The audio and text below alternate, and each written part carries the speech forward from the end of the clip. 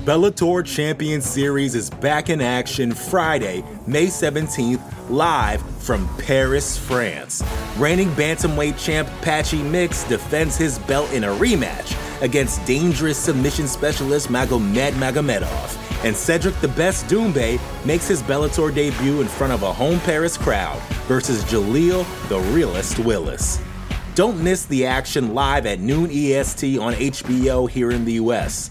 And visit Bellator.com/watch for information on how to watch around the world. This is the very first time you'll be able to stream a Cedric Doumbé fight here in the US, so make sure you don't miss it. You're listening to the Vox Media Podcast Network.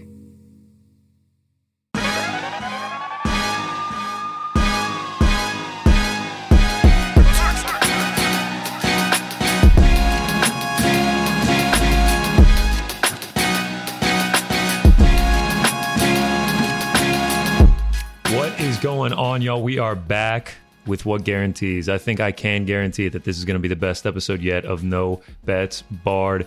We are here to preview UFC 276, one of, if not the biggest card of the year to date. It's International Fight Week. As always, I am joined alongside Jed Meshew, but we got the superstar, the powerhouse, the man himself, New York Rick, alongside us to help break down this card. What is going on, guys?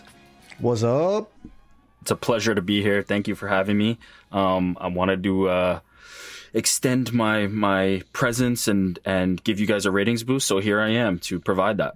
Look, that's why we wanted you, Ricky. We wanted. I was going to say, not only the ratings boost, but like, I mean, we needed you on this card. I mean, we got 12 fights, and I would say 11 of them are must-watch fights. Yeah, they're all great, and that's why, Rick, you should feel special because you are our first true guest. I mean, we had AK Lee on last week, but that was really more just a continuation of me needing some co-hosts while Connor was running around the globe. So you're our first true guest who's going to be here, pillar to post the whole show, and I can't think of anybody better for this occasion. I am truly honored. Let's do it.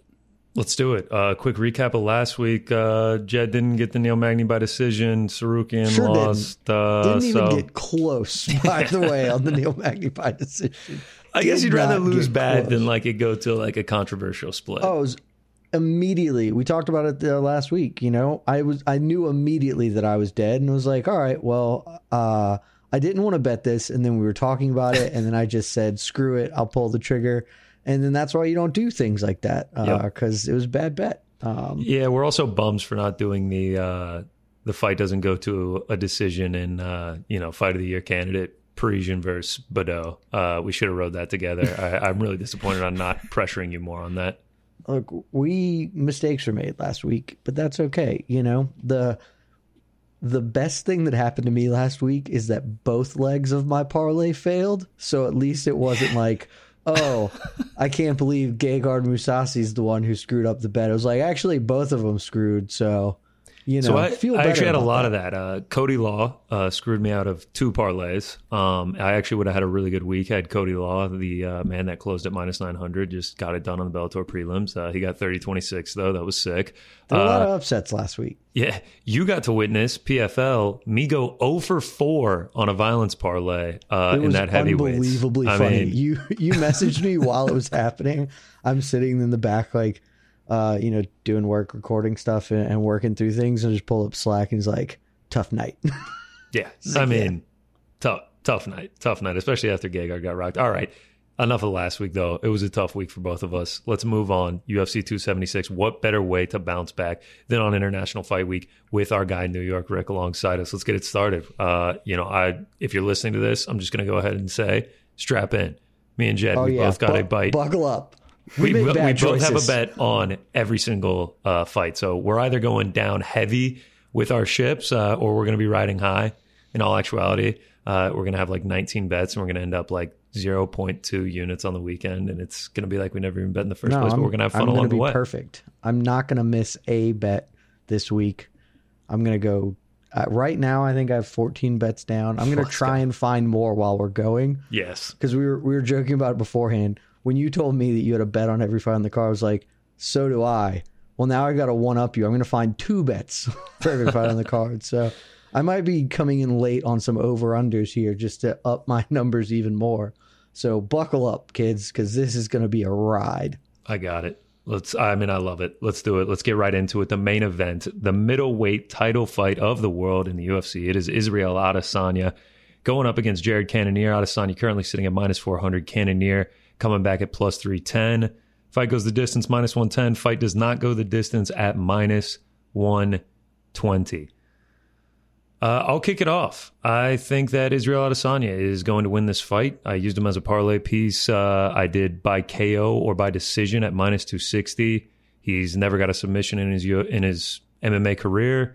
And Cannonier has never been submitted, so I'm willing to take that price chop from 400 down to -260, on the off chance that there is a submission. I just don't think that's going to happen. Cannonier, is he in this fight because he is fully deserving and he's the second best middleweight in the world and he's on the precipice of becoming the champion? Or is it because Israel Adesanya is 4-0 against Robert Whittaker and Marvin Vettori? I just think Adesanya is going to outclass him here. I think the only way that Cannonier wins is with the power shot. And what does Izzy do exceptionally well? Avoid the power.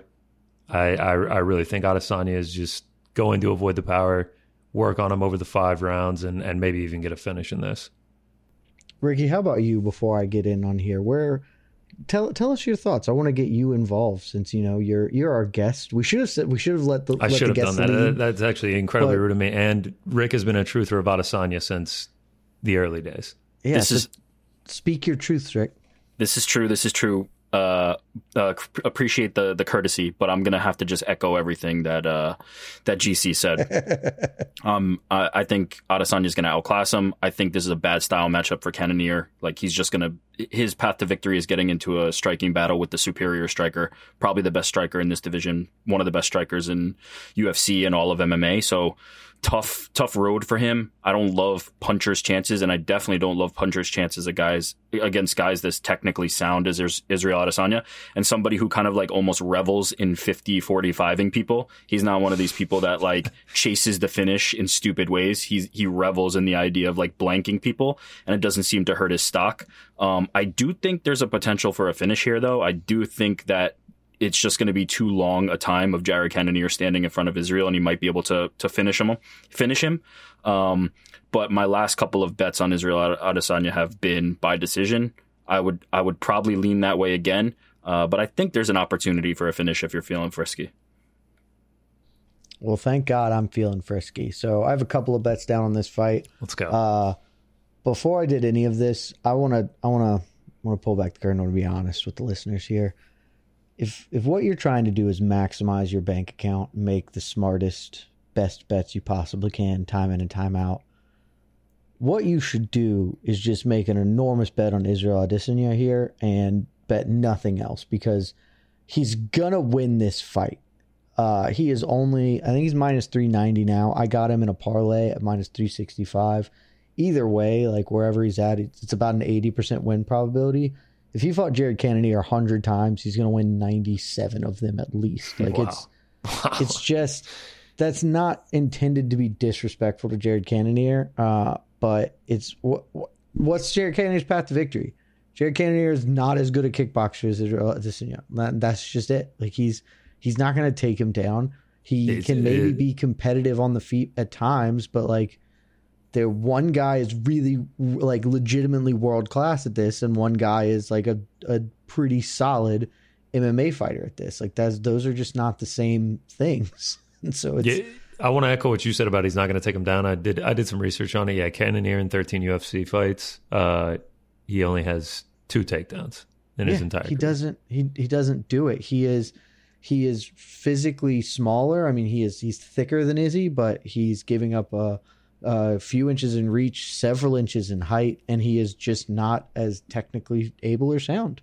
So there's just not a path. There are paths for him to have moments of success, but not sustained success.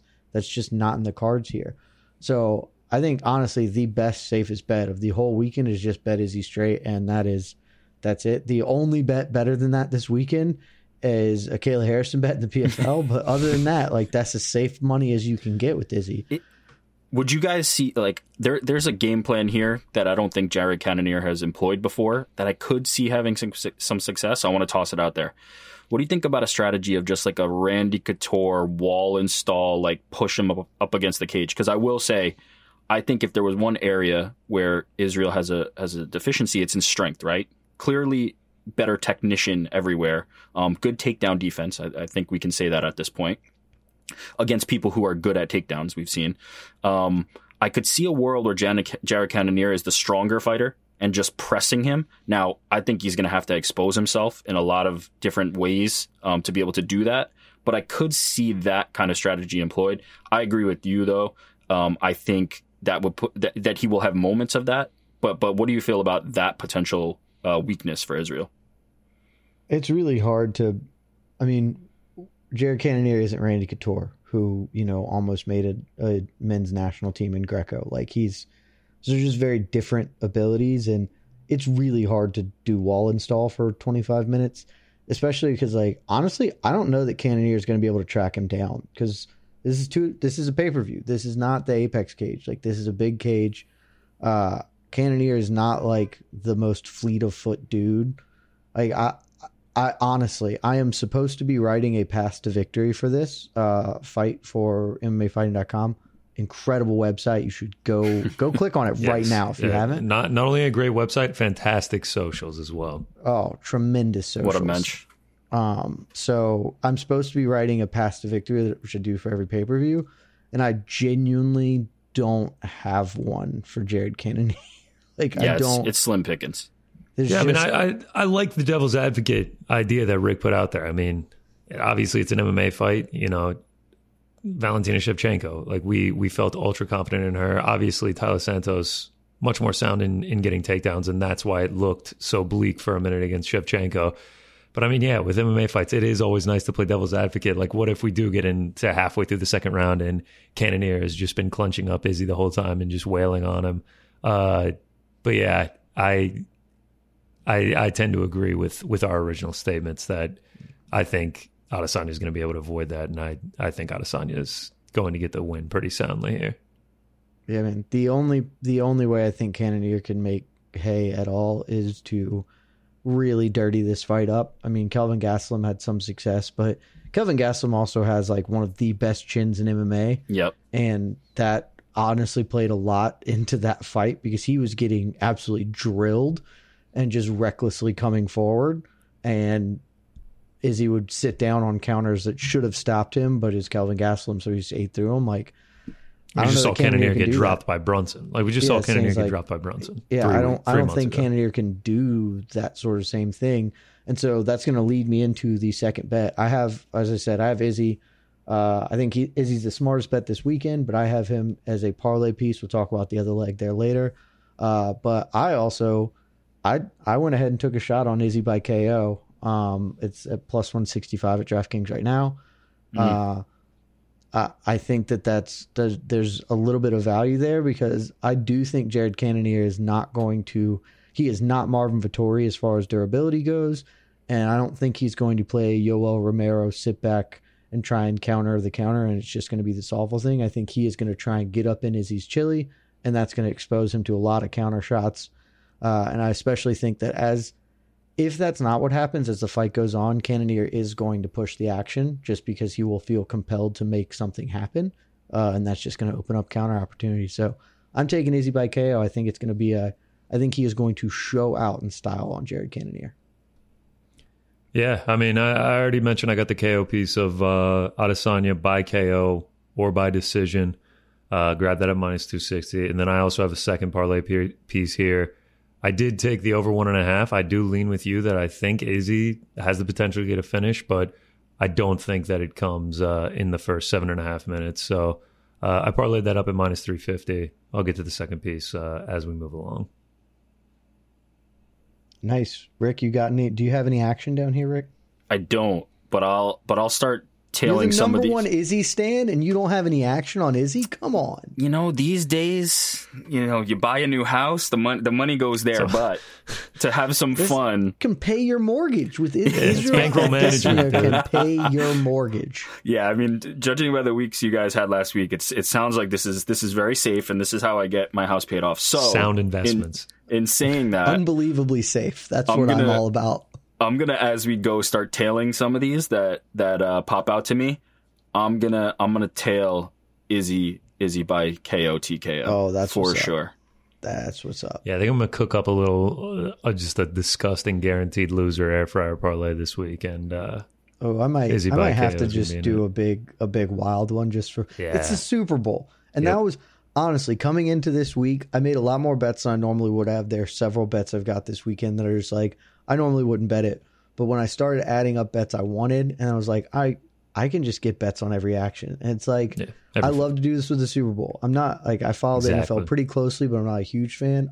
I rarely bet it, but the Super Bowl, give me all the props. I want the coin toss prop. I want the Gatorade prop. I want every bit of action because it just makes it more fun. And that's what this week is about. So we're going to talk you into a bunch, Eric. That is the moral of my story. We're one down. Let's go. I do typically have like 19 bets in on the Super Bowl, and I have somewhere, you know, I have like 13 this week. Maybe I'll add a couple more. We'll find out. All right, that is the main event. Let's keep it moving. Next up, the co-main event of the evening. It is the men's featherweight title fight. We are going 5 rounds in this one if it lasts that long. Alexander Volkanovski going up against Max Holloway, the trilogy fight. Volkanovski currently sitting at minus 195. Holloway coming back at plus 165. Fight goes the distance, minus 200. Fight does not going at plus 150. Ring around the rosy, Jed. I will let you kick this one off. This is probably, arguably the best fight on the card just in general because we've seen the other 2 fights. This is the most interesting gambling fight on the card to me because I am a firm believer that Alexander Volkanovski is straight up better than Max Holloway. I thought he won both fights. I thought even, the first one I thought was very clear. The rematch, if you wanted to give that for Holloway, I have no issues with it, but I do think Volkanovski edged it out. More importantly, though, I thought by the end of that fight, Max's success stemmed from coming into the fight with a completely different game plan, and it took Volkanovski a round and a half to adjust. But by the time he actually adjusted, I thought it was pretty clear that he just has the style and the skill set and the adaptability to beat Max Holloway. So I say all of that because I am picking Alexander Volkanovski to win this fight. But I am betting Max Holloway because Max Holloway, as it stands right at this very moment on DraftKings, where is he at? He is plus 165, which is the number I got him at, so it hasn't moved. He is plus 165. It's a 38% win probability.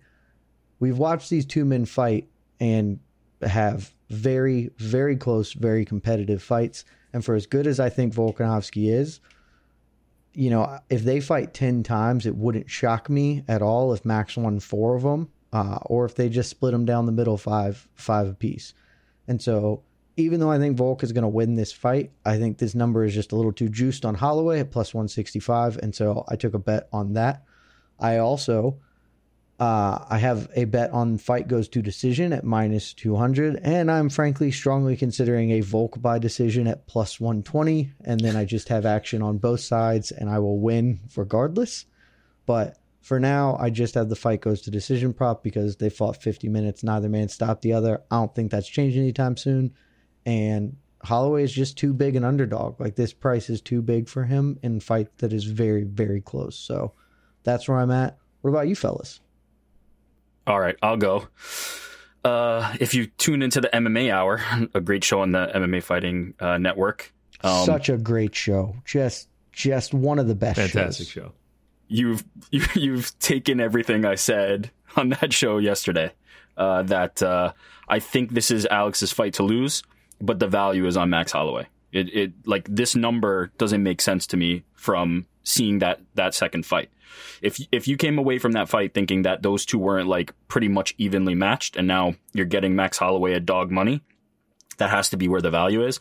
I'm looking now, I'm seeing Max Holloway wins by split majority at like plus 1100. Now that is tasty. Which could be something a little bit tasty, because I think if this goes to decision, which I do think it will, very tasty. It's going to be a close one. So judging by how the last couple of main events have gone and going to the judges' cards, that one could be tasty. Holloway by decision's not much better than the line. I mean, there's a little extra. I think it's 275 or something to that effect now, which is a little extra money for you if you're betting Max and think he's going to get it done by decision. But I might just take a flyer in this one, because I don't, I'm with you. I agree that I think it's Volk's fight, but the value's on Max, so I might just take a small flyer on Max by split or majority decision. Well, that's my bet on Max is not a huge bet. I just put a half unit down because I do think Volk's going to win. But I'm going to be honest, I didn't even look at the split lines, and I am probably going to throw like a tenth of a unit on Max to win by splitty, because that's plus 1100. That is a tasty lick.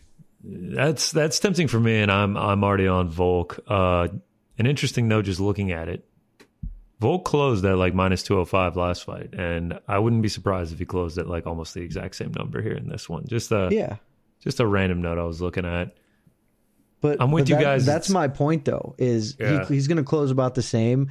And going to the cards on that last fight, would you rather have had a Volk ticket or a Holloway ticket? We would rather had the Holloway ticket. A Holloway ticket, no doubt, because I had a Volk ticket, and it was I thought I was about to rip it up. So did I, and so that's my whole thing. Is like, just give me the extra dog, give me the dog juice, baby. Yeah, I mean, eventually I'm gonna learn that it's just so much more comforting to have the dog in a razor close main event or a co-main event. That is likely going to go to the scorecards. I've eaten it with Holly Holm, Calvin Cater, and Armin Sarukian in the last 3 main events that have gone to decisions. But I have Alexander Volkanovski here. Yeah, I mean, I'm a little bit biased. I'm a pretty big Volk supporter. I just think that he is just continuing to improve while his skill set is unbelievable. I do feel like he's coming in, sort of the same. I mean, if you look at his last 2 fights, 445 and 230 significant strikes, obviously that is not a skill set to take lightly. But he has also, in 6 of his last 7 fights, he's eaten over 100 significant strikes. The fact that he's only 30 years old is still a fact that just like shakes me to my core every day. I would have guessed he's like 35. But yeah, I don't know. Just Volk has just impressed me fight after fight. I think he's just continuing to get better. I just think he's going to win. I mean, he's already got 2 in the bank against him. I think he makes it a third here. Yeah, I think the 2-0 is working against Max for sure, but I mean, I think there's an edge here. I really think there's an edge. Yeah, I mean, listen, dude, if it goes to the scorecards, chances are I'm going to be hoping that I had a Max Holloway ticket. Yeah. Well, maybe that's why I'm going to add a Max Holloway by split decision at plus 1100. There you go. Ticket just to really cover my ass. That second fight, I went back and watched the last 3 rounds. I mean, that was such a close fight. Unbelievably close. I mean, the stats in the last 3 rounds were actually shocking to me, re-looking at it. Max got outstruck 96-62 and got 3 takedowns landed on him in the last 3 rounds, which watching it didn't feel like that. So yeah, I'm riding with Volkanovski. You already mentioned I felt it did. That was the fight. When I watched that in real time, I was extremely confident Volk won. It's like Volk, or that he should have won. I was not confident. Really, the judges were fight number it. 2, when it real time, when it was going to the scorecards, you thought Volk like 100% won. Well, I thought he should have. I did not know that. Yeah. I had a lot of concerns at the judges, but like, the thing about Volk that's always impressed me is I think he has the highest fight IQ in the sport. Like his ability to adapt both mid-fight and mid-round and adjust to the things that Max was doing, and kind of Max came in with the different stance and leg kicks weren't nearly as available. And so instead of being able to use the leg kicks to time everything and set that as his offense builder, he then had to adjust to stepping in, closing the pocket a little bit more, working off his jab a little bit more. I just thought it was a sensational performance, and I felt that he should have won. And then when it was a split, I was like, oh, he might have lost because that's how it goes. But rewatching it is when I was like, oh, I think I was giving Max less credit than I should have. Because the first watch, I was giving Volk a ton of credit. And I think I was not paying as much attention to Max still did really good stuff in those later rounds. Volk had just turned up his volume so much. Right. That's what I'm saying. Like, I don't know. It didn't feel like you get outstruck like significantly every single round and you get 3 takedowns later on. You would think that it was just like, oh, Volk got the last 3 rounds. Rewatching it to me, though, like you said, I thought Max was still doing good stuff. Great stuff. I think it's a hell of a fight. This is a hell the of a fight. pinnacle of MMA. Yes. I think you can come away thinking both those outcomes, but the thing that stands out to me about that fight is those were 3 close rounds, and there was 2 that were not close, and those were Max Holloway rounds. So if we're looking, oh yeah, I think that's for sure true. First 2 where Max was cruising, and so if I'm looking at that fight and I'm getting plus money on the guy who banked the 2 most significant rounds of that fight, I'll ride with that. Even if Volk can turn it on again and get the last 3, and I, as I said, I pick Volk. You give me Volk at even money, I'm taking Volk all day. But the value's got to be on Max. Value play. Also, Connor, as a chalk donkey, I'm riding with Volk. You are such a chalk donkey. You love the chalk. I'm proud of it. I'm a little bit of a chalk donkey this week, so it's okay. But also, Connor, you failed to take into account the single most important part about this fight. It's the rule. 3rd time's the charm. I mean, this is it. This is the 3rd time. The 3rd time is the charm. That's the old gambling rule. You can't. 3rd time's a charm. He's due. Max is due. So yeah, what do they say in football and basketball? It's hard to beat a team 3 times in a season. That's like the old cliche, and the statistics are actually like the team that wins the first 2 times wins the 3rd time like 70% of the time. Yeah, no, you've just failed to take into account any of the important things. 3rd time's the charm. All right, well, I like this. We're going here on the dog bet. Yeah, I love it. We're head to head. If you think of anything to put up that like isn't eating gross food or like something like that we want to do this head to head. I don't want to do a head to head here because I still think Volk's going to win. Okay, this is not like a head to head where it was like the home Vieira or whatever. This is like, I think Volk's going to win. I'm just taking the value. Yeah. See, I haven't gotten big brain enough yet in my gambling career to bet against someone that I think is going to win. Like, I understand what you guys are saying. I'm not saying this. I understand the math. Yes, I'm not saying this sarcastically. Like, mathematically, you like just like the last 3 main events that went to a decision. You're not necessarily convinced that person's going to win, but you think it's going to be razor within. It's going to go to a decision. You don't know about the judges. The reason is because you still have a soul, right? Like, I am devoid of emotion. I am devoid of a soul, and so this is just math for me. Yeah, like, I don't care who wins. I only care about where the value is. Yeah, I love it. All right, well, let's... Ricky, I love you. I've always loved you. Second part, I do have a parlay piece. I think I already mentioned it. Over 1.5, -550. Parlayed it with Adesanya, over 1.5. Talk about chalk donkey. That's like a -190 parlay. Real greasy, but I think both of those. You have a -190 parlay. Cheese, man. Yeah. That's so greasy. Well, or it could cash easily. One of the 2. I mean, it can. It's just one of the 2 is going to happen. That is, we're different kind of gamblers, bud. We do not gamble in the same capacity. I know. I enjoy profits. You enjoy Neil Magny by decision. Look, at the time, I'm just kidding. That wasn't even a good kidding. Bet. I also pushed you wildly really did, aggressively, and it to didn't that. help. It didn't help. I was teetering on the edge of bad choices, and then you're like, bet you won't do it. And I was like, okay, I will. No, I think I actually said I love that. I would never take that in a million years, but I do love that. So yeah, anyway, let's keep it rolling on the main card. The Bellator Champion Series is back in action Friday, May 17th, live from Paris, France.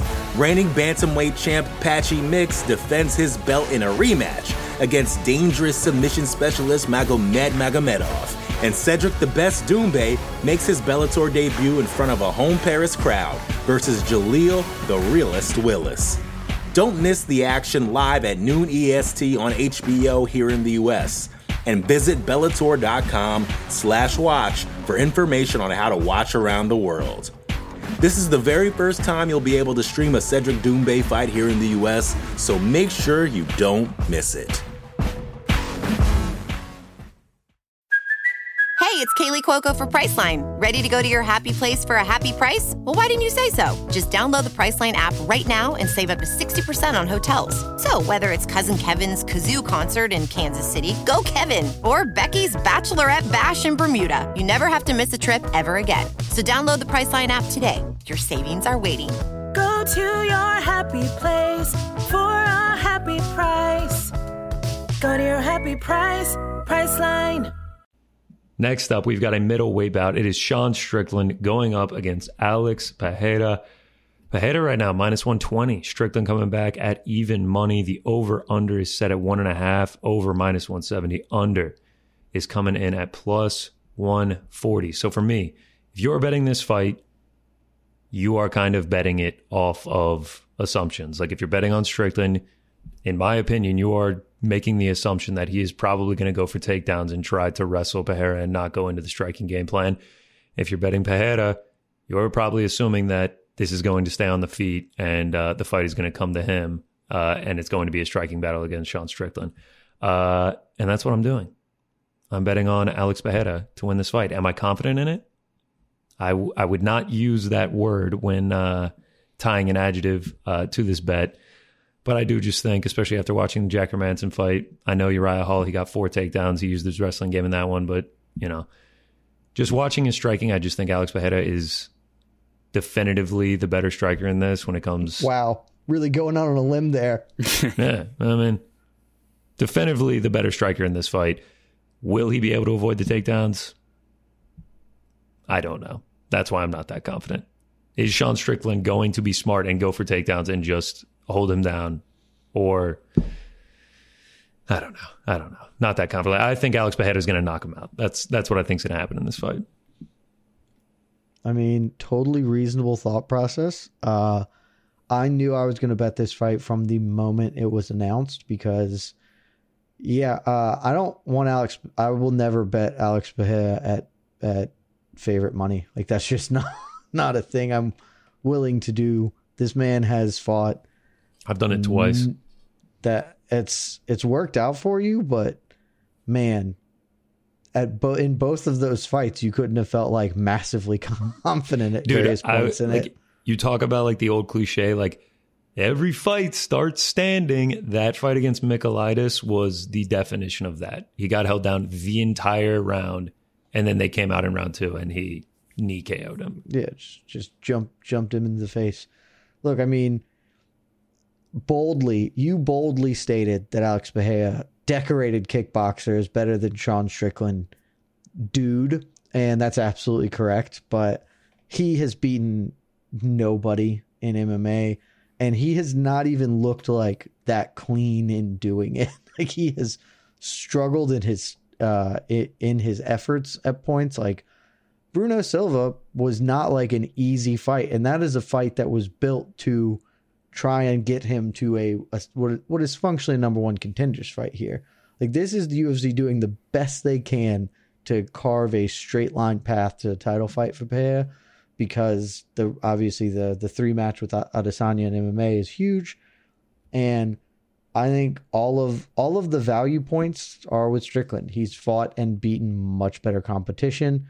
It feels like this line is being directly influenced by Strickland being kind of a not a guy that people are really like because of he's a very controversial figure. Everybody wants to look ahead to the Bahia Izzy fight, so I feel like I think Strickland should be the favorite in this fight. Like just straight up, I just think he should be the favorite because he might not be a genius based on things he has said repeatedly, but nobody's that stupid. He is not dumb enough to think, oh, I'm going to go kickbox Alex Pereira. And he only needs 2 takedowns because this is a 15-minute fight. And the other thing about Sean Strickland is dude is tough as nails. Like he is a really tough dude. Great cardio, great output. I have questions about Pereira's cardio as well, frankly. Like if Pereira can't get him out in the first 5 minutes, I think he is super boned. And I don't think he can get him out in the first 5 minutes. I think Strickland's going to tackle him and sit on him. Like this feels like it should. I would have put Strickland at minus 150. Like that's kind of where I think he should be. So I'm getting him at plus 100. I'm taking him. if Bahia knocks him out, it won't stun me because the dude has hands the size of freaking toasters. Like, he's enormous fists and hits really hard and is a good kickboxer. But give me the accomplished, well-documented history of success of Sean Strickland over the hopes and dreams of Alex Bahia. I gotta say, I'm a little bit surprised, and why I say that is, I knew the way I thought this fight was going to play out as soon as it was announced as well, and I don't think that Sean Strickland needs takedowns to win this fight. I really don't. I think he can stay behind the jab and be the busier striker. There's no doubt that Alex is a better striker, better technical striker, and he has that like Deontay Wilder touch of death. He had it in kickboxing, he has it in MMA. There's no doubt. You cannot deny the power. But I really think he sits back too much and waits on counters and is just looking for that shot. And I think, quite frankly, Sean Strickland could jab fest him for 3 rounds without even being in much danger. I really don't think that he needs the takedowns. Now, do I think he'd be smart to? Certainly. You don't want to stand and put yourself in that position and be vulnerable. But I could also just see him striking with Alex and just being more aggressive, having more volume. And he's not... You talked about his smarts. I think inside the cage, he's pretty smart. He knows what he's doing and how to win rounds. Yeah. And I could just see him winning 3 rounds, whether it be on the feet or on the ground, honestly. See, I'm not willing to... I think that there's a world where he could do that. I think it's still just way too dangerous, but I think he can. Everything else, like, I agree with you, but I think it all just works to effectuate a better game plan. Like, I think he can back up and jab repeatedly. And you know what backing people up and jabbing them does really well?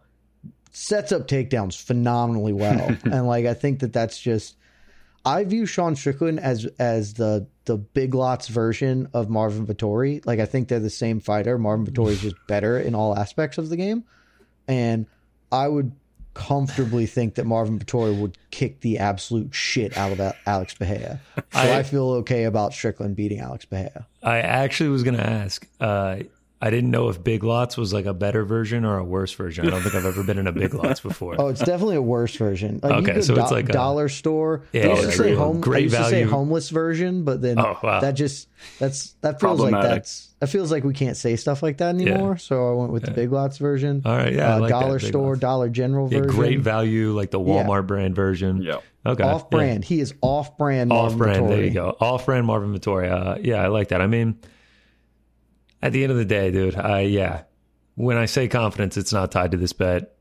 Like, it all comes down to assumptions. Like, is Sean Strickland going to go for takedowns? I have no idea. I think if he doesn't, he's going to lose this fight. You mentioned Pereira's cardio. I don't know if it's just because he was fighting Bruno Silva, who doesn't have a fantastic gas tank, but he dominated the 3rd round. I mean, he like quadrupled his strikes and just made it a clear victory for him in the 3rd round. So we've seen him have success in the 3rd round. I don't know if that's because of his opponent. I know Strickland has cardio for days, especially in a 3-round fight. He's not even going to break a sweat no matter how many jabs he throws. But yeah, I think it's a wildly intriguing fight, an interesting fight to watch. I got to have a bet on every fight on this card. Oh, yeah. That's just a rule that I have to have. So yeah, I took Alex Bahia, and we're going to see what happens. This is a real head-to-head, then, and I respect that. But I got to say, Connor, this is even worse than in the co-main event and the rule of 3 that you just ran by. Nothing the UFC ever wants to do works out. And this is so clearly them trying to set this up. Like, this feels very much like the best laid plans of mice and men are about to get Sean Strickland, who's then going to have the mic and say something abhorrent and suddenly be your number 1 contender at middleweight. It's going to be awful. I was going to say, like, the plan for the UFC, like, the perfect night is Pereira wins by knockout, Izzy wins by knockout, middleweight championship, Pereira Izzy 3. And yeah, I mean, you're right. How often do they get exactly what they want? Oh, I guess that was rhetorical. No one, yeah. All right. I was leaving Eric an opportunity to jump in there, but I think we've said it all. Yeah, I'm on Bahia. Y'all are on Strickland. Super intriguing fight. Cannot wait to watch it. Let's keep it going. On the main card, men's bantamweight bout. It is Pedro Munoz going up against Sean O'Malley. Munoz, the underdog at plus 220. O'Malley, the favorite at minus 260. Over-under is set at 2.5. Over minus 120. Under minus 110. Pretty much even money on that one. I'm going to go with Sean O'Malley in this one. Fight's going to play out exclusively on the feet, in my opinion. Munoz hasn't landed a takedown in his last 8 fights. O'Malley, his last 7. I mean, I just don't see either of them really shooting for takedowns. I know Munoz has that guillotine. So if it's a fight on the feet, am I going to trust in one of the better prospects in terms of boxing with a 5-inch height advantage, 7-inch reach advantage, plus 4.74 strikes landed per minute, and his last 5 wins are by KO, TKO, or am I going to trust the guy with all those disadvantages, a negative strikes landed per minute ratio, and he has no finishes since 2019? I will be riding with the Sugar Show. Time to go to 16-0, baby. Yeah, I'm on the same line of thought. For me, it basically comes down to: are you betting Sean O'Malley or are you betting Sean O'Malley to finish? That's the 2 options here. I'm gonna say I think Munoz can withstand it. I think we've seen, like, I could see this being like the Aldo fight, kind of just like him getting torn up, but hanging in there. And I think O'Malley wins a decision here, but he's not in much danger at any point. I love it. We're all in agreement. I am not taking O'Malley straight because minus 260. I mean, honestly, that wouldn't be like an awful parlay piece, but part of me just still wants to respect Pedro Munoz as a really tough competitor. And so my manner in which to do that is O'Malley by decision. It's plus 200. Pedro Munoz has never been finished. Dude is tougher than $2 steak, and he is just, I think he's going to get hit a lot. He has a big reach disadvantage here that he's going to have to navigate, but he's just a damn good fighter. Even if he's lost to all the best guys he's ever fought, those guys didn't finish him because nobody's ever been able to, and I don't think O'Malley's going to be able to either. So yeah, I'm on Pedro Munoz by decision. I also took a second bet on this fight for the over 2.5 at minus 120 because honestly, if somebody gets a finish, I think it's Munoz. I think he somehow gets that gilly, gets a submission of some kind, but I just don't. I think this is going the full 5, and that over number is pretty nice. So those are my 2 bets. Yeah, I mean, I feel like we're all in agreement. It's a pretty easy fight. I'm gonna tail O'Malley by decision. Jed, that's 3. That's 3 we're lined up on. Let's go. I love it. I knew you and I were just gonna be the same. That's why I wanted you to come on so we could gang up on Connor. I love it. His chalk attack, just so much chalk. So actually, let's get it going so I can talk about my first plus money play that is no longer plus money, which is just the worst type of person in the world that does this. But yeah, this is a really weird breakdown for this, but let's keep it rolling. Welterweight bout, Robbie Lawler going up against Brian Barberena. Right now, Robbie Lawler minus 120, Brian Barberena coming back at even money. Fight goes the distance, minus 165. Fight does not go the distance, plus 120. As soon as these line dropped, I took Robbie Lawler at plus 130 because he was the underdog. I honestly was just like, I am going to take the underdog in this fight. Just because I see this being one of those fights where they're just brawling and the crowd is going crazy. And like, despite them each landing 150 plus significant strikes, no one goes out. And then it's just a close contested decision. And, we maybe see a split here. I would imagine, I wouldn't be surprised. I really wouldn't fault anyone for taking Brian Barberena. Honestly, now that Brian Barberena is plus 100, yeah. I kind of wish I had a Brian Barberena plus 100 ticket. Why don't you? I think you need to. I think you need to get both sides of this. Yeah, I kind of think I was sort of hoping that Brian Barberena might keep trickling up, and that's why I haven't pulled the trigger on it. I think he's going to close at like plus 110, plus 115.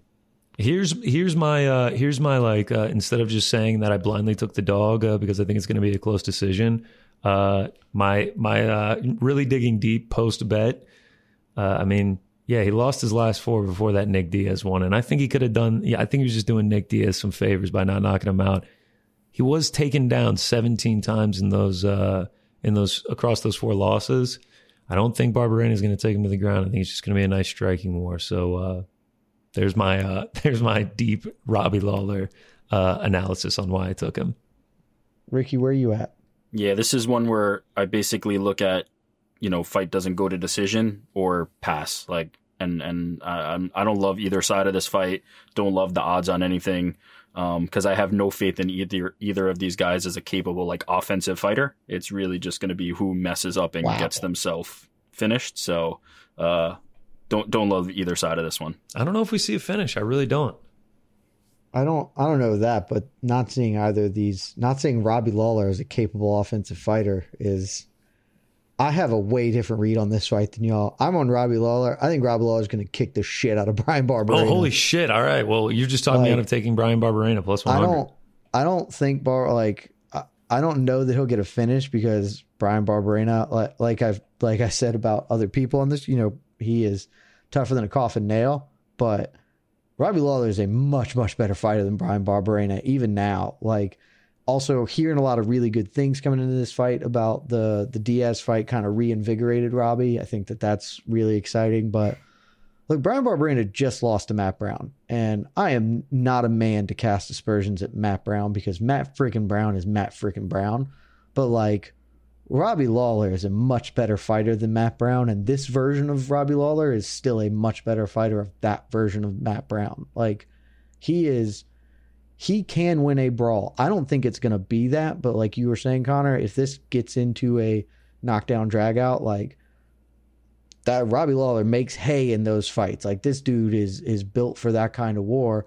But I also just think he is a substantially more technical fighter. I do agree with that. If he wants to not engage in the brawl, or a thing he has really been very good at in his late career run, and I'm saying late career run, basically from the start of his second UFC run, because he had already fought a full career worth of fights before then, is picking his spots and when to engage in that way. I mean, you saw it in the rematch with Johnny Hendricks. He came into that fight and would take big portions of the fight off, but he would make statements at the opening and close of rounds. He knows that's where judges are looking. He knows that he can just put forth a bunch of offense there, and it counts almost as much or more than offense for the rest of the middle portion of the round. I think he is incredibly smart. He has more tools. I think Brian Barberena is a really tough guy, and he'll take a beating. But I love Robbie Lawler bet. I love that you got him at an underdog price. I got him at minus 125. I feel fantastic about that bet. Wow. Well, you sold me. Let me jump in real quick just to say two things. I think on the cards, didn't Brian win that fight over Matt Brown technically? He did, yes. Yeah. I just want to say that. Now I can understand why you thought Matt Brown won that fight, because I think everybody thought Matt Brown won that fight, but I just want to say that for the record. I don't exist in the world of what the judges say. I exist in the world of what actually happened, and Matt Brown beat Brian Barberena in a hell of a scrap. I wish my bankroll existed in that world as well. That would be pretty sick. I know, it would be dope, right? I agree with both of you on that. But I also want to say the reason I'm kind of a lot less bullish on Robbie Lawler than you is he looked good against Nick Diaz, and you're talking about his second career run in the UFC, but the fight that you're going back to is Johnny Hendricks a lifetime ago. The four that he lost before Nick Diaz, that was just to make a statement about a style of where he fought. In those four fights that he lost before Nick Diaz, he was frozen. He was a statue. He wasn't throwing anything. He was, because they tackled him to the ground 1 billion times. And when he was in standing, also he threw a lot at Ben Askren. Let's be clear. He gave Ben Askren. Yes, dude. Yeah, the what was it? The bulldog choke. I don't think Askren landed a strike in that fight. He knocked Ben Askren out and then woke him up and then got fake bulldog choked. That's actually a good call. And yes, he was wrestled. Yeah, he lost to Neil Magny and Colby Covington. Both dudes and he got the shit out of Brian Barberena. I'm with you. I'm not comparing level of competition, but when he got it back to the feet and when he did have those opportunities to throw and try and make it not getting taken down, he was completely stationary. I can't put any stock into a win over Nick Diaz at this point, and I haven't seen it. I haven't seen it in too long. That is my biggest concern. Barberena doesn't shoot takedowns, so he doesn't. Yeah, I mean that isn't going to happen. I am not saying level of competition is even remotely similar. I'm just saying those moments when he did have those opportunities, and you were talking about him conserving and picking his shots, he didn't pick any shots. He just stood right in front of him and let himself get taken down. So I can't shake that. I can't erase that. Rick, I liked the initial idea of getting the buyback on Barberena and just guaranteeing just a slight little squeeze of profit, but I got to go with my teammate here. The man I'm with week in and week out, and he says he feels great about it. Now I feel great about it. We're riding the Lawler train together, baby. I'm not I just said I don't want to take anything. I'll jump on with you just to do it. Riding with Robbie. Let's go. Make it a meme bet. Let's go, Robbie. Let's go.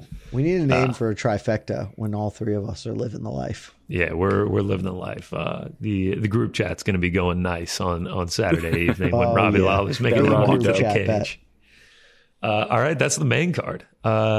Safe to say that's a pretty sick main card. I am super excited for all 5 of those fights. Let's keep it rolling, though, because we got to talk about every single fight on this card. Let's get into the prelims.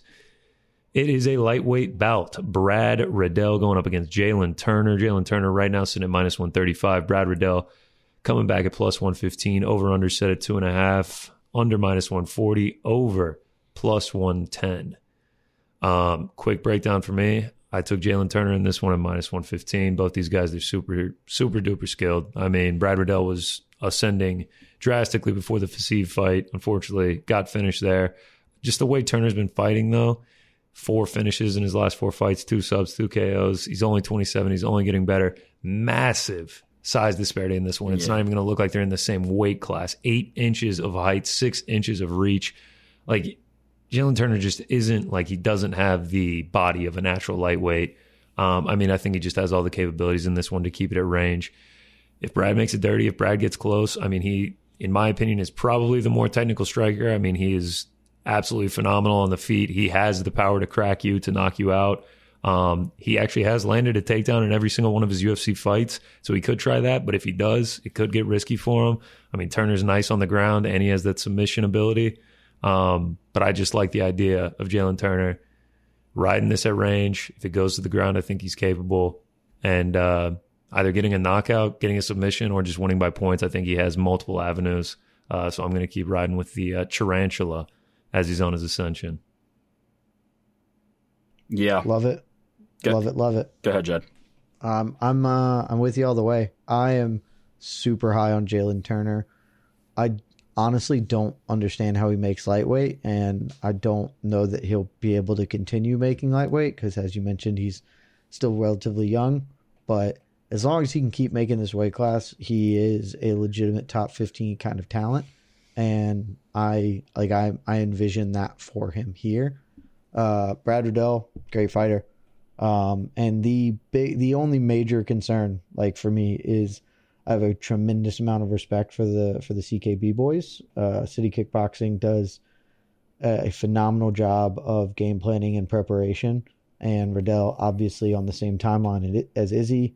Like they're going to have a great plan of attack for Jalen Turner, but I just don't think it matters. Turner has too many physical advantages. I think he can win this on the feet. Certainly can win this on the floor if it goes there. I think sky's the limit for this dude. This is a guy who, if he can consistently make 155, and he hasn't had an issue with it yet, which is wild, but if he can keep making this weight, he is a legitimate top 10 guy in this weight class. So, yeah, I got him at minus 135, but I am also on Turner. Yeah, I got the same read as you guys. Just Brad Riddell, fighter's fighter, amazing fighter, somebody you want to watch, but Jalen Turner just has too many physical tools. I consider myself a disciplined bettor, a smart bettor, an emotionless bettor, but I have to say, not this weekend. You don't. I have to say, I have this feeling. Of this CKB domination happening. Of this Carlos Ulberg kicked it over to Brad Riddell, who kicks it to Alex, who kicks it to Izzy, and I can't shake the feeling that they're gonna have a big one. And yeah, there's something. For some reason, I can't shake the image of Riddell winning because I think he's going to be in the fight. I don't think Jalen's going to be able to take him out, although he is a finisher.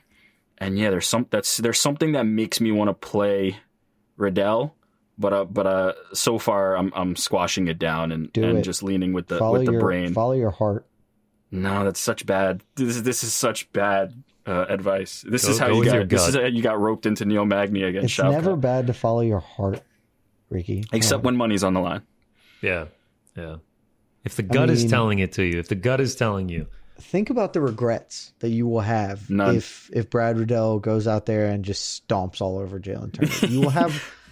That's how I like to bet. I like to bet so I don't have the regrets, and that's why I have action on every fight in this card because I would regret it if I didn't. That's how I know that I can live with myself. I can sleep at night knowing that I took my shots this weekend. So take your shot, Ricky. No, my brain is still beating my heart, but it may change. Let's see how we are by the end of this. All right. I like that. All right. So for now, me and Jed are riding on Jalen Turner. Let's keep it going. The Bellator Champion Series is back in action Friday, May 17th, live from Paris, France. Reigning bantamweight champ Patchy Mix defends his belt in a rematch against dangerous submission specialist Magomed Magomedov. And Cedric the Best Doumbé makes his Bellator debut in front of a home Paris crowd versus Jaleel the Realist Willis. Don't miss the action live at noon EST on HBO here in the US. And visit Bellator.com/watch for information on how to watch around the world. This is the very first time you'll be able to stream a Cedric Doumbé fight here in the US, so make sure you don't miss it. A welterweight bout. We are going with Ian Gary, the first future on the card. The second, obviously, Macy Barber. Always sick when people have the exact same nickname. Going up against Gabe Green. It's so clever, too. It's such a clever nickname. The future of men's MMA and the future of women's MMA, both on the same card. Ian Gary, minus 165 in this one. Gabe Green, plus 140. The over-under is set at 2.5. Over 2.5, minus 120. Under 2.5, minus 110. Have to have a bet on every fight on this card. I do have one here. I'm going with Ian Gary. I'm going with the new pride of Ireland in this one. I think this is a great test for him. They are moving him on slowly, despite him being undefeated and despite him talking as if he's going to get the belt around his waist fairly soon.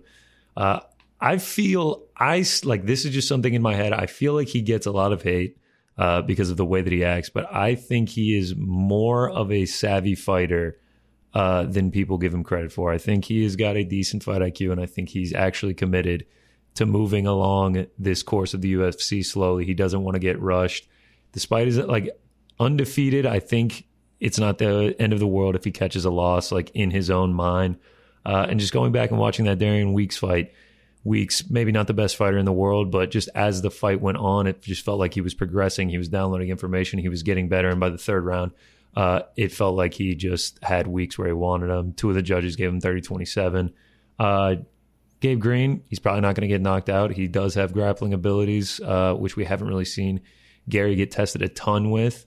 But I just think Gary is just a little bit more technical.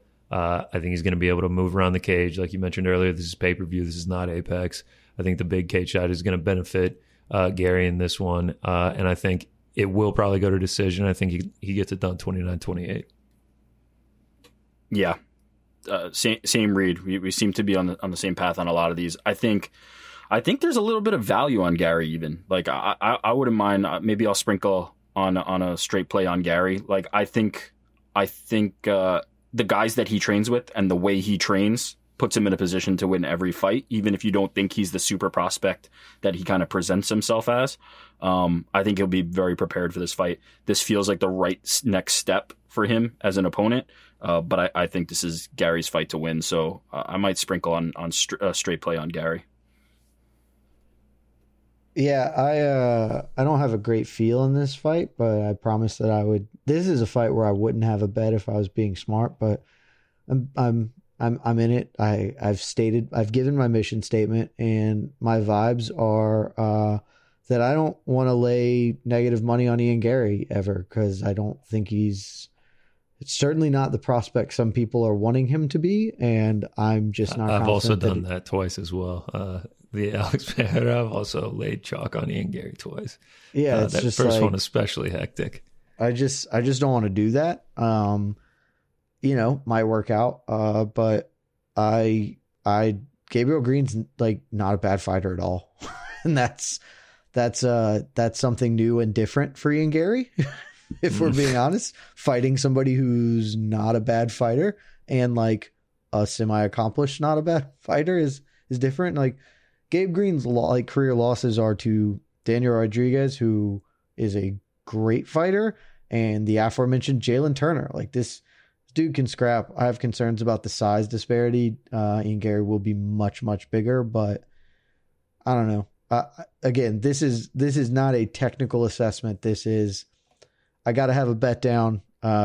Give me Gabe Green because Ian Gary is going to lose at some point. So I'll just keep firing bullets at that target, and then one of them will hit, and maybe I'll be down net 8 units overall. But eventually, it's the same. I'm doing the same thing with Patty Pimblett, and one of them's going to hit, and I'll feel like a genius. I already have a bet locked in on Jordan for that. Oh for yeah. that Pimblett fight. Oh yeah, for sure. Yes. Levitt's. Because I'm going to be the worst possible win. It's going to be incredible. Oh God, to watch him twerk. That's in the O2, right? It is. Sounds right. To watch him twerk in the O2 would make my month. It would make my month. That would be so fantastic. All right, so me and Rick on the future. Ian Gary, Jed, riding with Gabe Green Just living in the past. here. Yeah, exactly. Living in the past, going with Gabe Green. All right, let's keep it rolling. Welterweight bout. Donald Cowboy Cerrone going up against Jim Miller. The fight for the most wins in UFC history to get to 24. Jim Miller is at minus 210. Donald Cowboy Cerrone at plus 180. Over under set at 1.5. Under plus 110. Over is at minus 150. I'm taking the under 2.5. The little alt line at minus 165. Two aging guys. Cowboy just seems to be shot. I mean, he's just, whether he gets finished or he finishes someone. Miller, if you look at his last 11 fights, 8 of them have not even gone past the 2-minute mark of round 2. So not even the 1.5 win or lose in those. Cowboy, 20 fights. If you look at his last 20, 14 of them have not even made it to the over 2.5. 8 of them ended in the first round. I just think someone gets finished here. Yeah, I really just think someone is going to get put out, whether it's Miller or Cerrone. I liked Miller at first. The fact that it's a welterweight, I don't think plays to his advantage. So I really don't want to play him at minus 210 at this point. So yeah, I'm just riding the under 2.5 here. I'll go.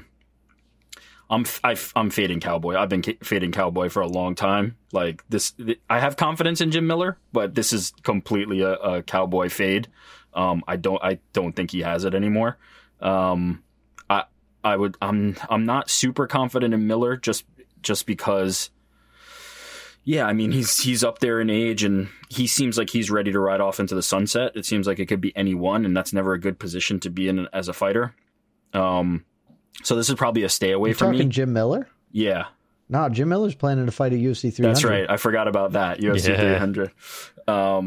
But I think fading Cowboy is plus EV over the last few years. It's just a complete Cowboy fade. I'm staying away from this one, but maybe like an Izzy Miller parlay. Let me see how I feel about that later.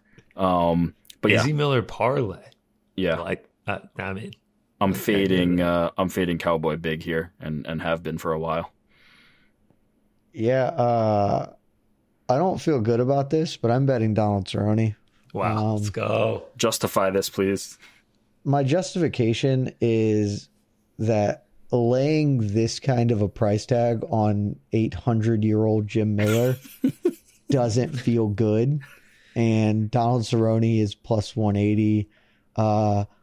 Yes, their careers have been pretty different lately, but like, here's who let's also put it in a mild amount of perspective, because I am willing to say that Donald Cerrone might be fully shot. Like, that is entirely plausible. Yeah. Oh yeah. That's definitely plausible. His losses were Tony Ferguson before Tony got washed, Justin Gaethje, who, well, I would actually, I agree with you, Eric, that Tony may have been washed, but he wasn't all the way washed. Yeah. Justin Gaethje, who was super not washed. Conor McGregor was just in a horrific style matchup for him. Anthony Pettis, not Nico Price, who it was a weird fight that was ever made. Yep. Also, that fight ended up being a draw, weirdly enough. And then Alex Morono. Like, Alex Morono is the worst of those losses by a good stretch, but that's honestly not like even a terrible loss. Whereas, yes, Jim Miller's had more success lately over people who don't have Wikipedia pages. Like, he's fighting guys who are coming off the Contender Series. I think it's incredibly smart booking because that's what you do. Jim Miller wants to fight at UFC 300. You let him, and you get him the occasional win over a guy no one knows about, and that's fine. But, like, the way he's winning, I'm not even confident will be successful against Cowboy Cerrone. Like, I think this fight is probably pretty even. Like, frankly, like they both can stand up. They both can grapple. Jim Miller is probably more inclined to shoot takedowns.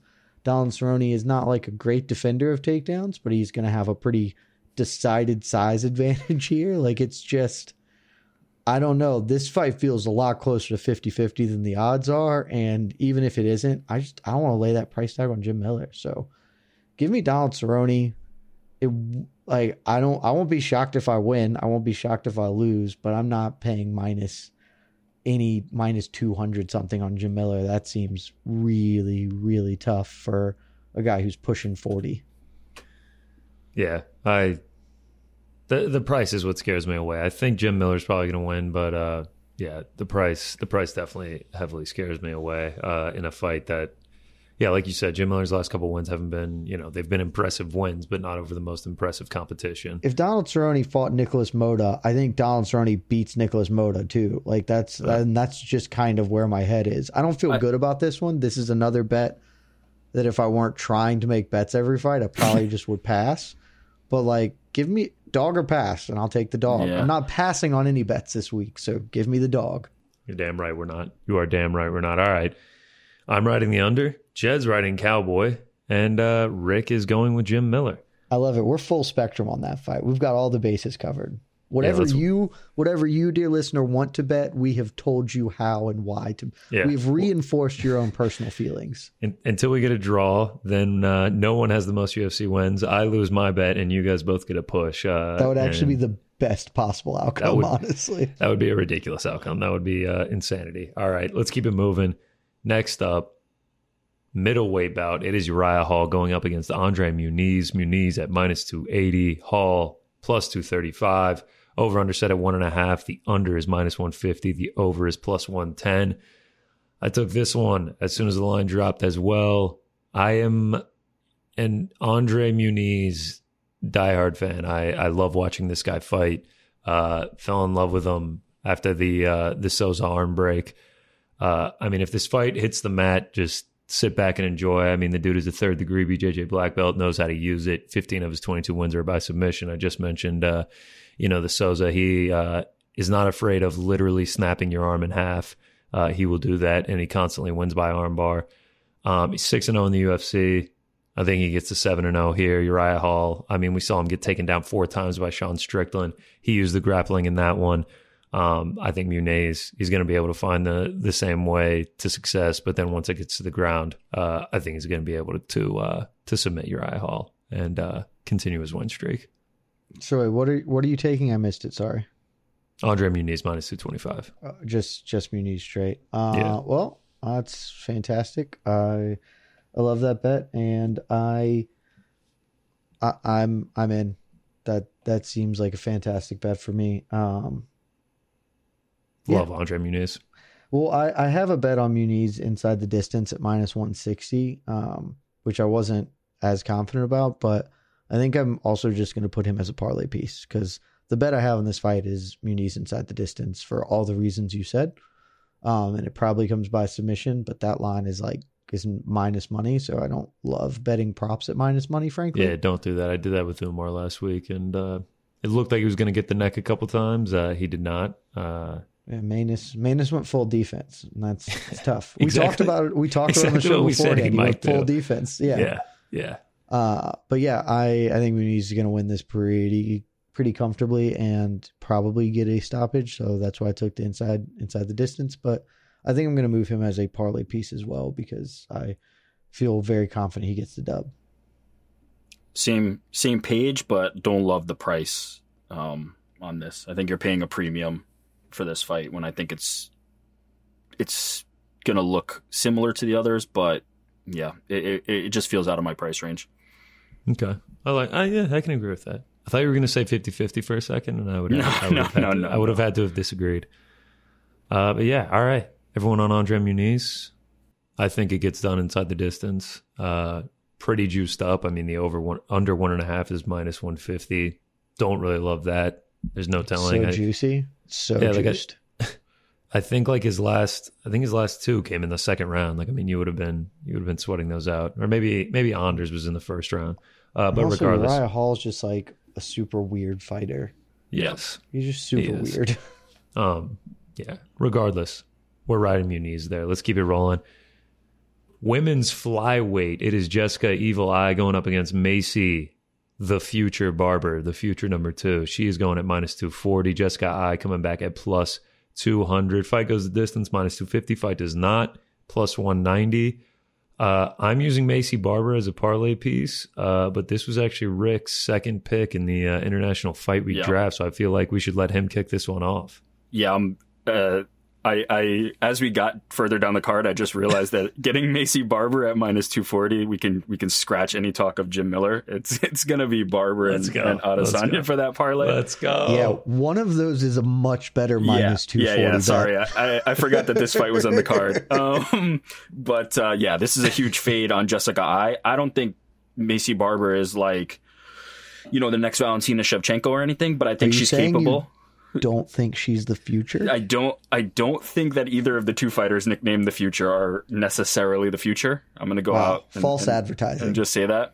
But I do think she's extremely tough. I do think she has like a drive to win. She wants to win fights. She's not somebody who's content to just lay back in a losing effort and sit there. So no matter no matter what position she's in after round 1, 2, she's coming to probably win this fight. And I just don't see any areas where Jessica Eye is going to be able to beat her or stop her. So yeah, I like Macy Barber a lot in this fight, and I will definitely be parlaying her with Izzy later.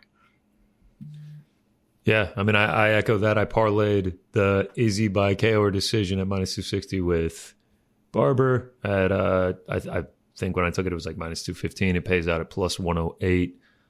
So yeah, I'm with you. I like Barber to do that. If she wins this one, and if Ian Gary wins, maybe we do catch weight bout 150. The futures against each other, Ian Gary, Macy Barber. I'm not down for that. I feel like even I might have to bet Ian Gary in that fight just because I don't know. I think there's value on Macy Barber. I've never been a big Macy Barber believer, but that being said, she's gonna win this fight because I'm extremely not a Jessica Eye believer. And yeah, in a perfect world, I wouldn't lay -240 or whatever on Macy Barber, but also she has historically been pretty good as a favorite. She's 5-1 as a favorite. So the books seem to have her read pretty well. And yeah, I feel like I have the most obvious parlay in the world, which is Adesanya Barber parlayed together. And now that you talk me into Muniz, I'm probably just going to do Adesanya Barber and Muniz as let's go. That'll be another parlay.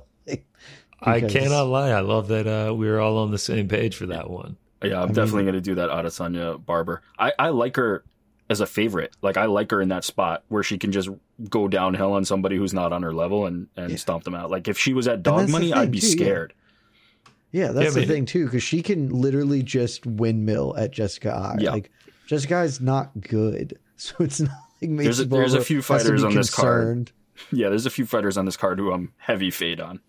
Yeah, we'll get to that. I imagine it's not the next fight. But we are all on the Barber train. We all parlayed her up.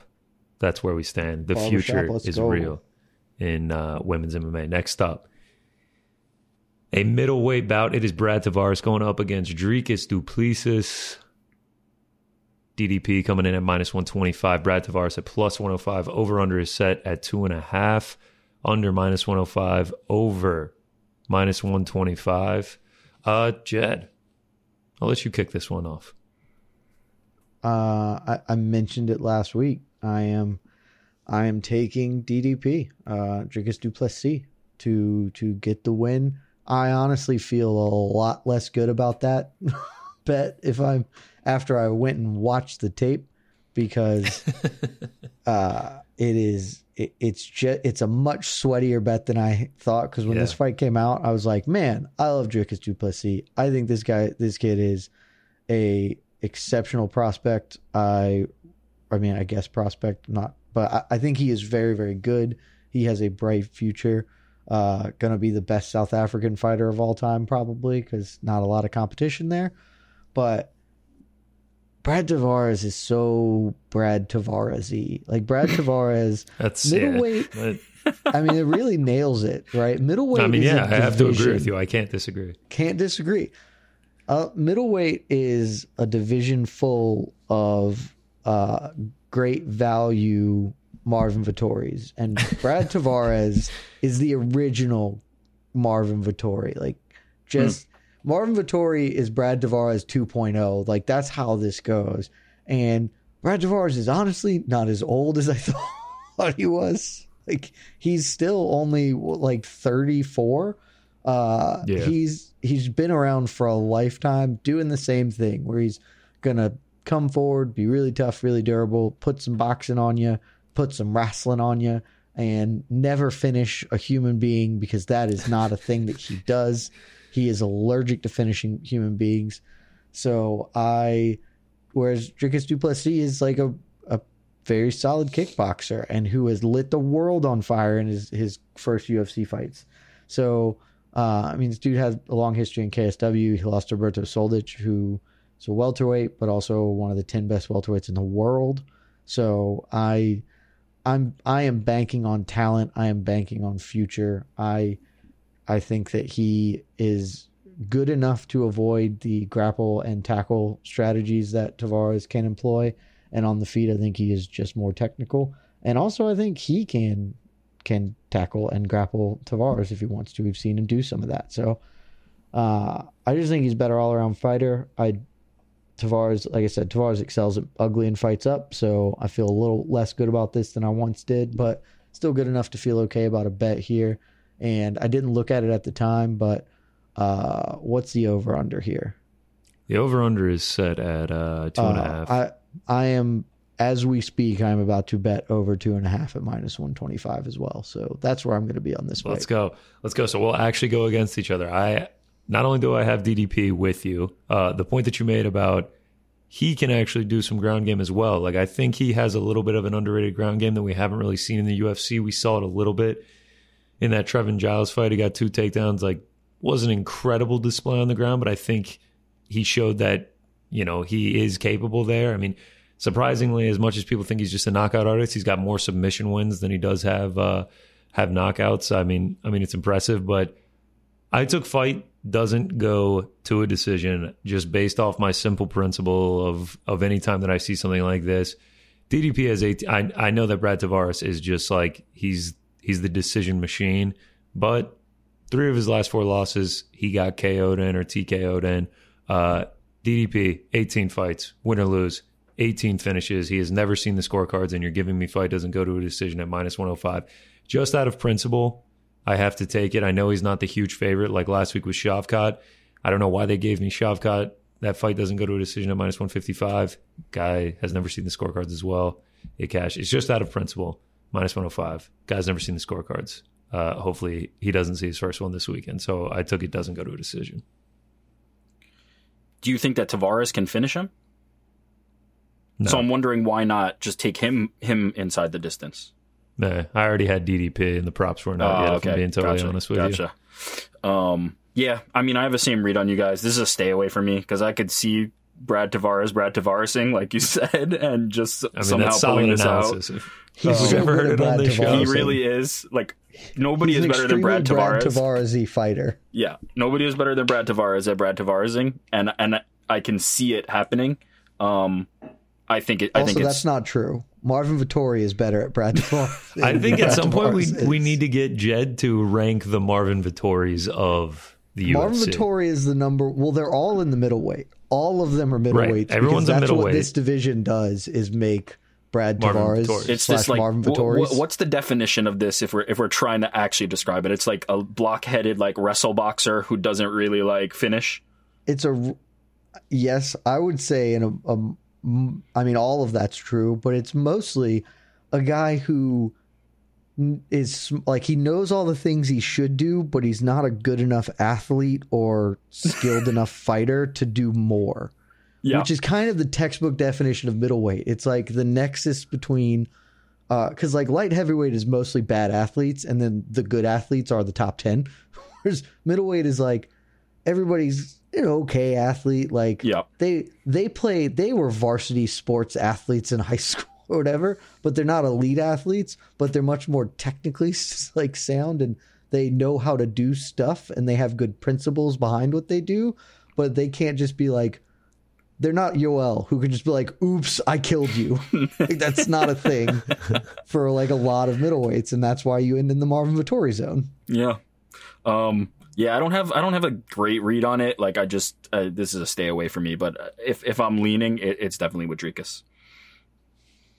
Hopefully he pulls it off. I guess to backtrack on my point, Brad Tavares, the chance of him finishing him is very low, but in DDP, both his losses, he was finished, so maybe there's something there.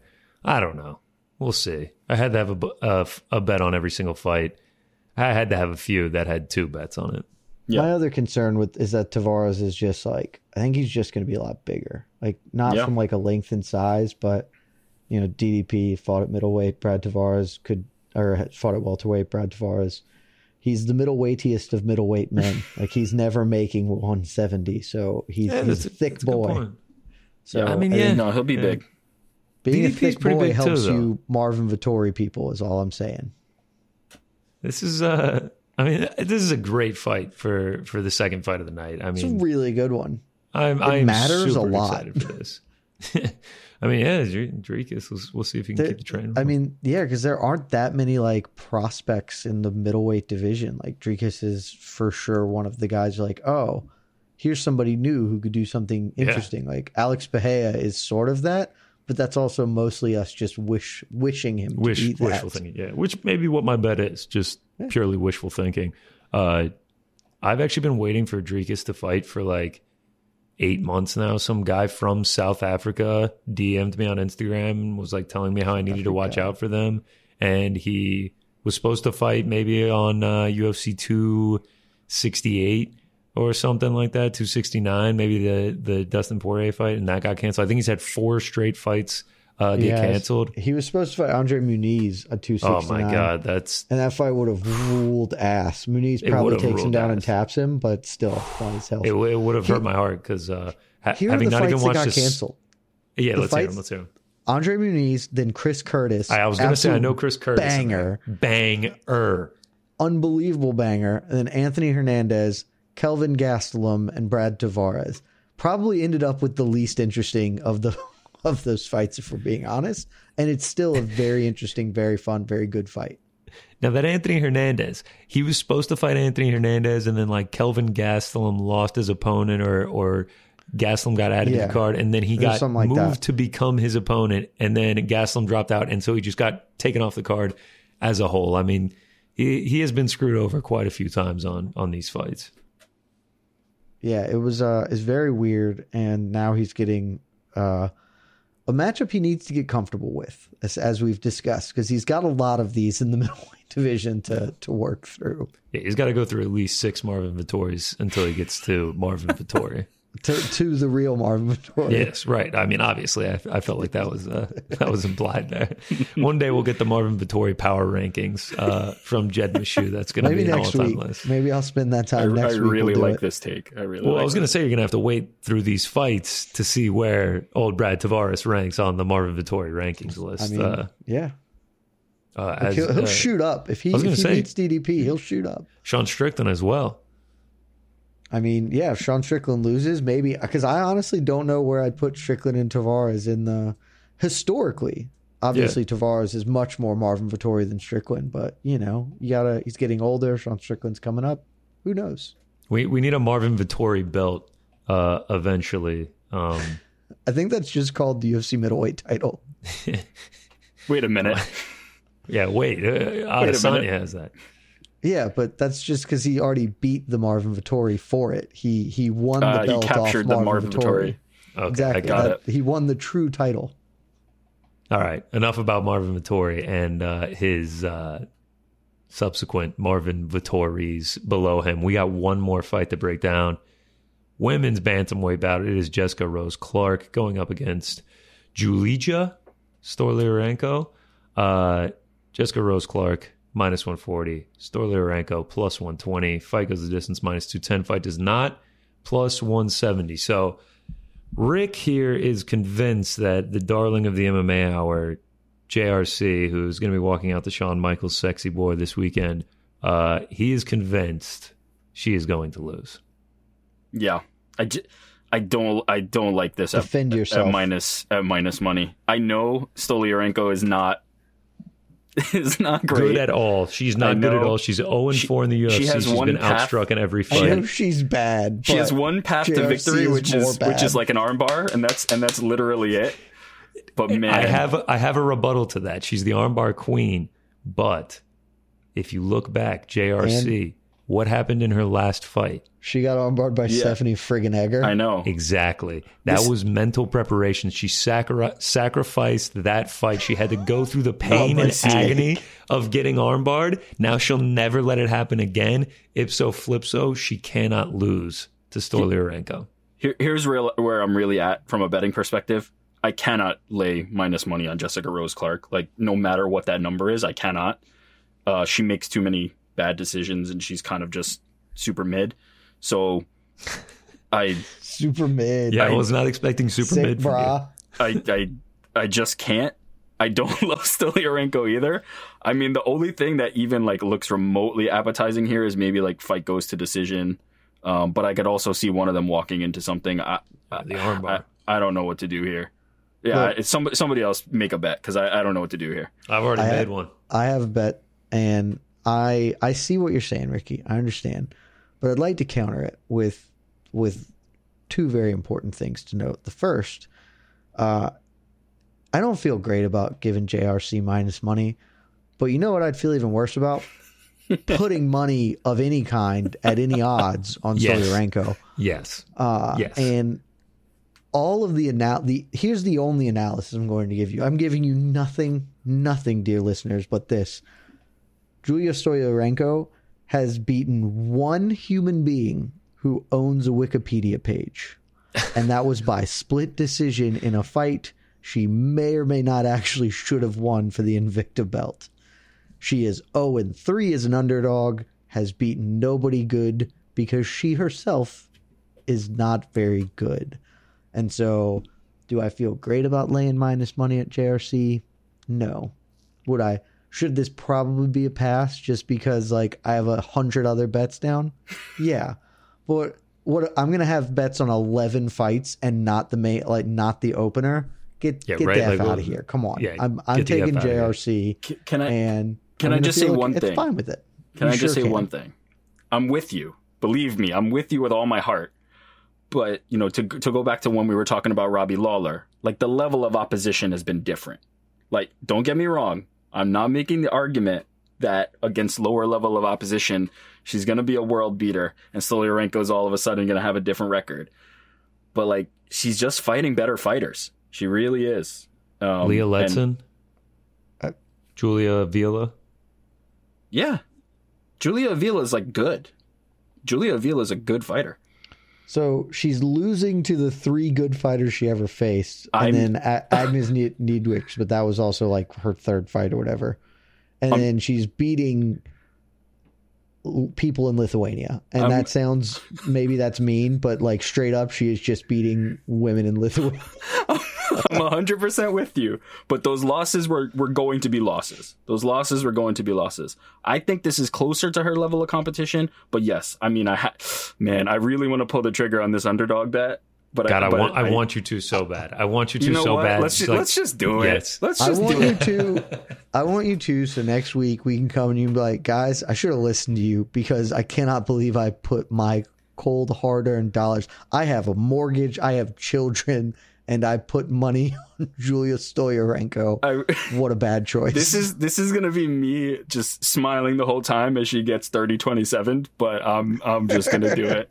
I'm doing it. I mean, like, just to go over the facts of her UFC career, despite whoever she has fought, she is 0-4. She has been outstruck in every single fight. And for someone that likes to throw up submission attempts, she is 1 for 9, a 12% takedown accuracy in said fights. I looked back at the judges' scorecards as well. She has fought in 9 rounds of fights that have gone to decision and has only won 2 of those.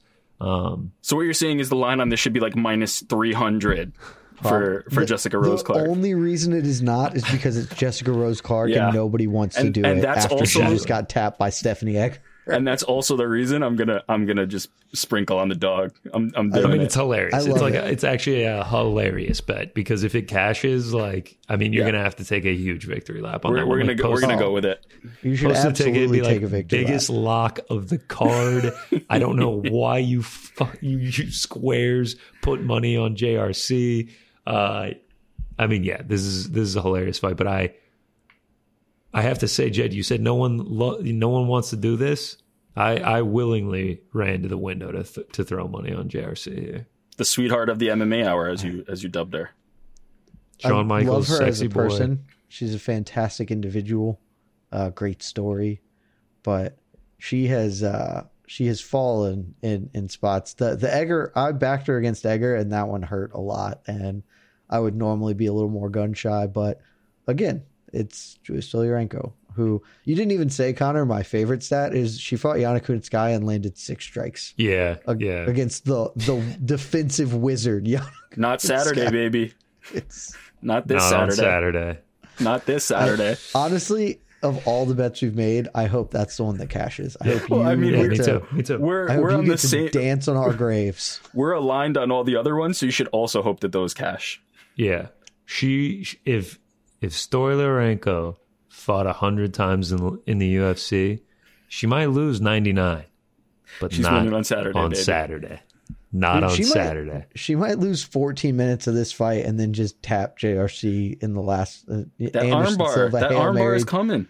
I mean, if JRC is going to lose, it needs to be by armbar or by like a freak submission. Like, I can't have it be by decision. I will like, that will actually hurt me watching Jessica Rose Clark lose by decision. I would be like, fortunately, wow. I don't think you'll have to deal with that.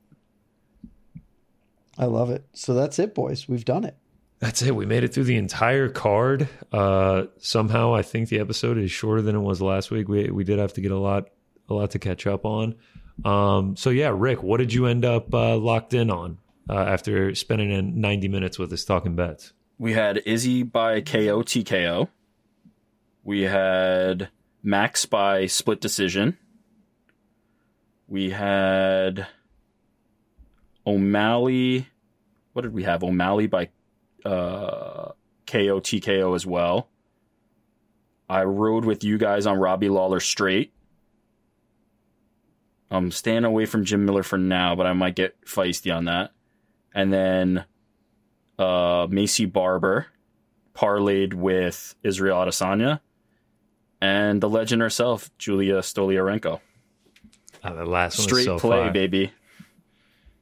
Absolutely majestic scorecard from you, Ricky. From me, got a lot of them, so buckle up. Israel Adesanya by KO, Max Holloway straight, Sean Strickland straight, Sean O'Malley by decision, O'Malley Munoz over 2.5 rounds, Jalen Turner, Robbie Lawler, Dricus Duplessis, Andre Muniz inside the distance, Jessica Rose Clark. I have Donald Cerrone and Gabriel Green.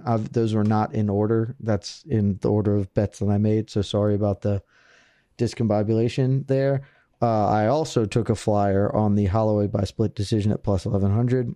And then I took DDP Tavares over 2.5 at minus 125. I also, had Volkanovski Max goes the distance at minus 200. And then I have 2 parlays, Israel Adesanya and Macy Barber pays out at minus 120. And then Israel Adesanya, Macy Barber, and Andre Muniz, that pays out at plus 141. All right, for me, I got 2 parlays. Adesanya by KO or decision, parlayed with Macy Barber. That pays out at plus 108. The chalk parlay of the century, main event, co-main event, both over 1.5. That pays out at minus 190. And then as far as singles go, got Alexander Volkanovski. I have Alex Bajeda. I have Sean O'Malley. I have Robbie Lawler. I have Jalen Turner. I have Ian Gary. I have under 2.5 in Cerrone Miller. I have Andre Muniz. I have Dricus Duplessis. And fight does not go the distance in that one. And then finish it off with Jessica Rose Clark. A lot of action on Saturday. From start to finish, we got action. Many bets. Before we close it down, because we have so much action, let's just sum it up here. Ricky, if you have one bet, you can put one bet to bet your life on. What's the one bet? What is your lock of the week, lock of the Super Bowl, lock of International Fight Week? Do we want to make money, or do we want to, like, are we looking to make the most money, or are we looking to guarantee money? That's what I need to know. You're looking to guarantee money. You're looking to feel the best. You put whatever you got on Macy Barber if you want to make some money. Let's go. I love the confidence. I love the confidence. You put whatever you got on Macy Barber. Connor, what about you? If you're looking to make a little more, but not as assured, I like the Izzy Macy parlay for sure. Connor, I love Andre Muniz. I love this. Yeah. I love this so much because mine would absolutely, unquestionably, would be Israel Adesanya. So all three of us are feeling more confident about different fighters on the fight card. And you did the Muniz Barber Adesanya parlay, Jed? And I did an Izzy Barber parlay. I have the Izzy KO decision Barber parlay. I think I might add a Izzy Barber Muniz parlay to ride the trifecta of our most confident picks of our confidence meters. And just be with the squad. You said it pays out at plus 140. Also, plus 140 if you get it right now on DK. I'm about to go snag that. I'm also snagging Max Holloway plus 1100 by split decision. That is just way too juicy. We're all riding the dragon right there. If I gave nothing else, I gave that to the people. I feel you have to think if this thing goes to a decision and Max Holloway wins, like it's going to be close. Honestly, it's going to be close. I do a long shot of the week in my gambling column for MMAfighting.com. Tremendous website. And it is probably even better socials. Great website, better socials. Probably the long shot of the week this week is going to be. There we go. Look at this guy, Rick, bro. He just brings the gems to the building. I mean, there was almost a little too much agreement. I gotta say, like, we're really aligned on this fight card. I'm ready to lose 19 units on Saturday. We had a lot more disagreement than I thought we were going to have, because Connor and I usually are pretty closely aligned in a lot of our thoughts. Maybe not in our bets, but certainly in a lot of kind of how we're viewing fights. I will also say to that point, like, I feel like all the ones that we kind of disagreed on, had it not been International Fight Week, UFC 276, I probably wouldn't be betting on those fights. Oh, 100%. All of the ones that I'm like, I wouldn't be. There's no chance I'd have money down on Gabriel Green. Yeah. Weekend. Dog or pass, baby, and I'm not passing this week. I messed up reading my rundown, so I just want to correct that real quick. I said O'Malley KO or TKO. I meant O'Malley decision. I was doing it off the top of my head. I like that. But I meant O'Malley decision. But otherwise, all correct. All right, 90 minutes for the people, for the biggest card of the year, UFC 276. I said it at the beginning of the episode, and I 90% believed it was going to be true. We're now at the end of the episode. It's 100% true. This is the greatest episode of No Bets Barred in No Bets Barred history. I'm proud to say that. Thank you so much, Rick. It's all because of you. It was a pleasure. Max Holloway by split decision. Let's go. Oh my God, that is going to be so tasty. Right now, I'm just deciding how much to put on it. I think I might just throw a quarter unit on it just in case of something. Just throw a full unit. Just limit it. You're gonna have so many units from all the other bets that you've successfully cashed. Not doing a full unit. If I'm up quite a bit going into it, maybe I'll up it to a full unit. But I'll probably just keep it pretty low. I'm gonna cook up a nasty air fryer parlay that's guaranteed to lose as well. But you just gotta have it just in case. All right. enough about the bets. Like I said, 90 minutes for the people. UFC 276. What a card. If you made it this far, thank you for listening. We continue the party next week with UFC Apex 58, Fiziev, Dos Anjos. See you then. Love you guys. Peace.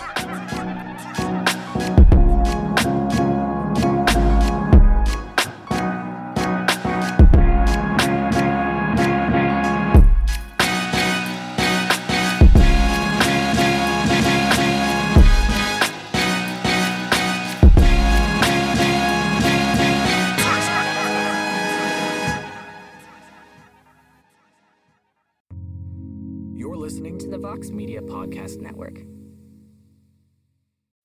The Bellator Champion Series is back in action Friday, May 17th, live from Paris, France. Reigning bantamweight champ Patchy Mix defends his belt in a rematch against dangerous submission specialist Magomed Magomedov. And Cedric the Best Doumbé makes his Bellator debut in front of a home Paris crowd versus Jaleel the Realist Willis. Don't miss the action live at noon EST on HBO here in the US. And visit Bellator.com/watch for information on how to watch around the world.